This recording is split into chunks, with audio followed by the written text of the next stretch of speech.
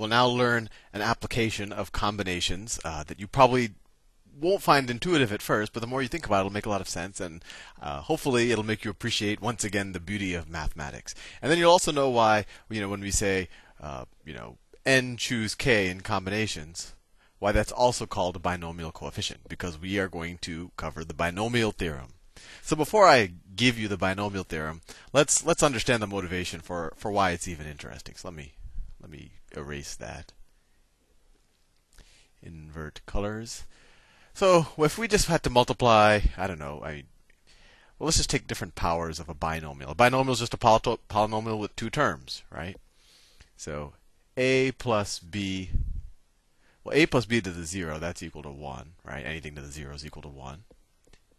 A plus b to the 1, well, that equals a plus b.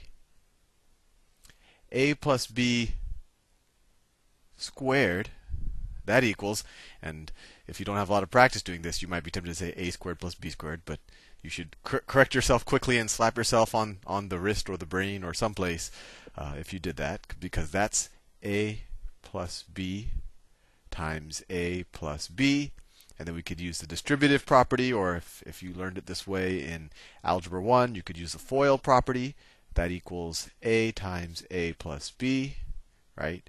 Plus b times a plus b, which is equal to a squared plus ab plus ba plus b squared, which is equal to a squared plus 2ab plus b squared. That should be a bit of a review for you. And now it gets a little bit more interesting. Let me circle that just so we remember it. That's a plus b squared. What's a plus b to the third? A plus b to the third. And now this is starting to get complicated. This is equal to a plus b times a plus b times a plus b. Or another way to view it, it's a plus b squared times a plus b, right? This is a power of 3. So this was a plus b squared. So if we multiply it by a plus b, we'll get a plus b to the third. So let's do that. Let's multiply this times a plus b. So a plus b. So first let's multiply everything times b. So that's b, let me do this in another color. A squared b, right? That's a squared times b. Now let's do 2ab times b. So plus 2ab squared, right? 2ab times b, and then plus b cubed. And then we have a times a. Well, that's a to the a cubed, right? A cubed. None of these match that, so I'll put in another column. A times 2ab, well, that's 2a squared b. 2a squared b. I'll put that out here. 2a squared b. And then a times b squared, well, that's plus ab squared, right? And now let's add up all of the terms. All we did is the distributive property again, right? We multiplied a times all of these terms and then added that to b times all of these terms. If we add it all up, I'll try to do it in order of, let's put the a cubed first. That's a cubed. And then, oh, actually, we already had this thing. This 2a squared b, I could have written it here. 2a squared b, because I had an a squared b here. So I just rewrote the 2a squared b here. So we have a cubed plus 2a squared b plus a squared b. That's 3a squared b. And then 2ab squared plus ab squared. That's 3ab squared. And then plus b cubed. As you can see, that involved a lot. Just to take something to the third power. So we could, if we had the time, we could figure out what a plus b to the 4th power is, or what a plus b to the 10th power is. But as you could imagine, this would take you all day. So wouldn't it be neat if there were an easy way to calculate what a binomial is to an arbitrary power? And that's where the binomial theorem comes into play. And so in this video, I'm going to show you what the binomial theorem is. I will show you how to apply it. I will show you a trick or a technique that will make you seem like a genius. And then in the next video, I'll hopefully give you some intuition for why the binomial theorem actually involves combinations, why it involves actually the binomial coefficient at all. So what is the binomial theorem? Let me erase all of this. And you could confirm that the binomial theorem works for the ones that we've worked out up to a plus b to the third. You could work out a plus b to the fourth if you like to punish yourself. Let's see. Clear image, invert color. So the binomial theorem tells us that a plus b to the nth power is equal to, and I know this is going to look complicated at first, but we'll do a couple of examples and you'll see it's not that intimidating. It equals the sum from k equals 0 to n, right? This n is the same thing as that n, of each term is n choose k, right? We're going to keep incrementing k up from 0 to n, of x to the n minus k times y to the k. I know that looks complicated, but if we do a couple of concrete examples, I think it should make a reasonable amount of sense. So given, this isn't. I was copying this down. This should be a to the n minus k, and this should be b. What I had written down before, that would be x plus y to the n. But if we have a plus b to the n choose k each term, a to the n minus k times b to the k. So let's apply this a couple of concrete examples, and we could even switch around the variable names if we want, just to show you that they don't have to be a's and b's; they can be anything. So what is a plus b? Well, let's do one that we otherwise would have found fairly difficult. A plus b to the fourth power. Well, the binomial theorem tells us that, let's see, the first term is going to be, well, what's n first of all? N is 4 in this case, so it equals, let me fill in all the numbers actually. From k equals 0 to 4, of 4, choose k, right? Because k is what we're incrementing. A to the 4 minus k, b to the k, right? I just substituted the n into the binomial theorem definition. And what does that equal? Well, the first term is k equals 0, so that's 4 choose 0. So out of 4 things, I'm going to choose 0, and I'll show you in the next video why that works. Of a to the 4 minus k, well, the first term k is 0, so it's a to the 4th.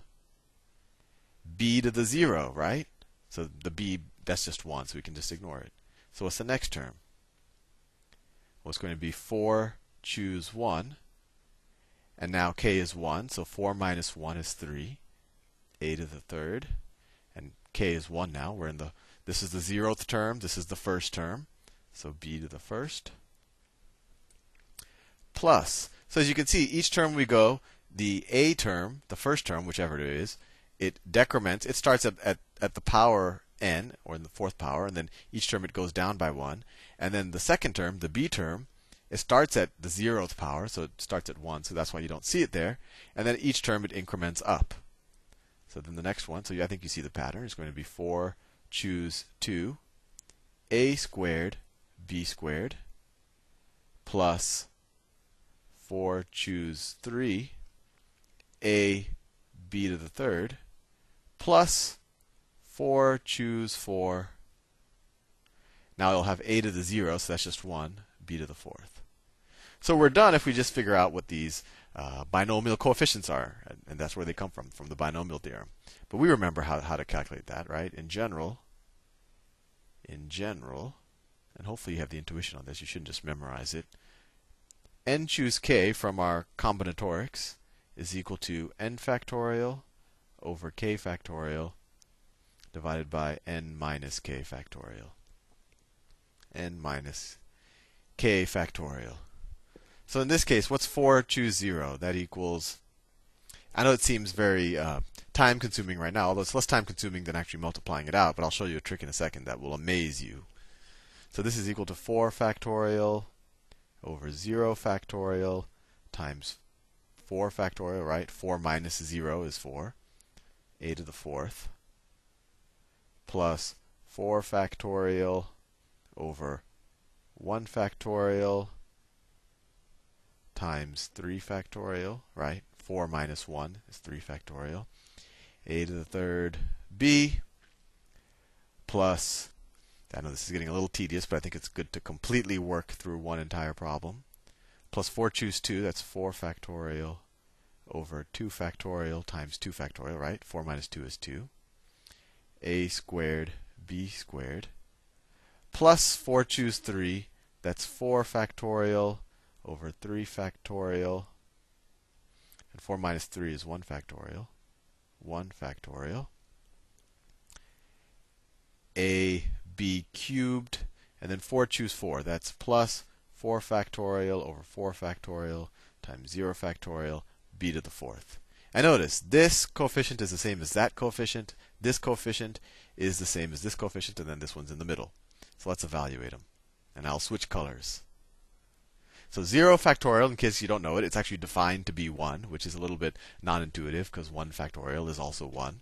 But that's just something you should know. So 4 factorial divided by 0 factorial times 4 factorial, this is actually equal to 1. So the first term is just a to the fourth plus 4 factorial, that's 4 times 3 times 2 times 1, divided by 3 times 2 times 1. So that equals 4. 4a cubed b plus 4 factorial, that's 4 times 3 times 2 times 1. So that's 24, right? That's 24. Over, what's 2 factorial? That's just 2. So 2 times 2 is 4. So 24 divided by 4 is 6. So 6a squared b squared plus, well, this term is the same as this term, right? Just the 1 factorial and the 3 factorial got switched around, and you might want to think about that for a few seconds as to why that is. It should make a little sense to you.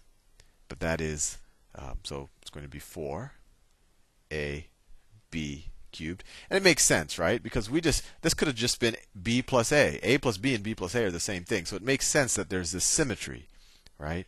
That we have 4ab cubed and we also have 4a cubed b. Ignore me if you find that confusing. If you find it enlightening, all the better. And then the last term, 4 factorial. This term is the same thing as this term, and we've already figured out that equals 1. So plus b to the fourth. So it had a little symmetry. The coefficients are 1, 4, 6, 4, 1, and I'll show you in a future video that these are actually the terms of a Pascal triangle, which is another avenue to go in mathematics. But anyway, this was an application of the binomial theorem, and I realize I've taken 12 minutes so far, so I will do more examples in the next video. See you soon.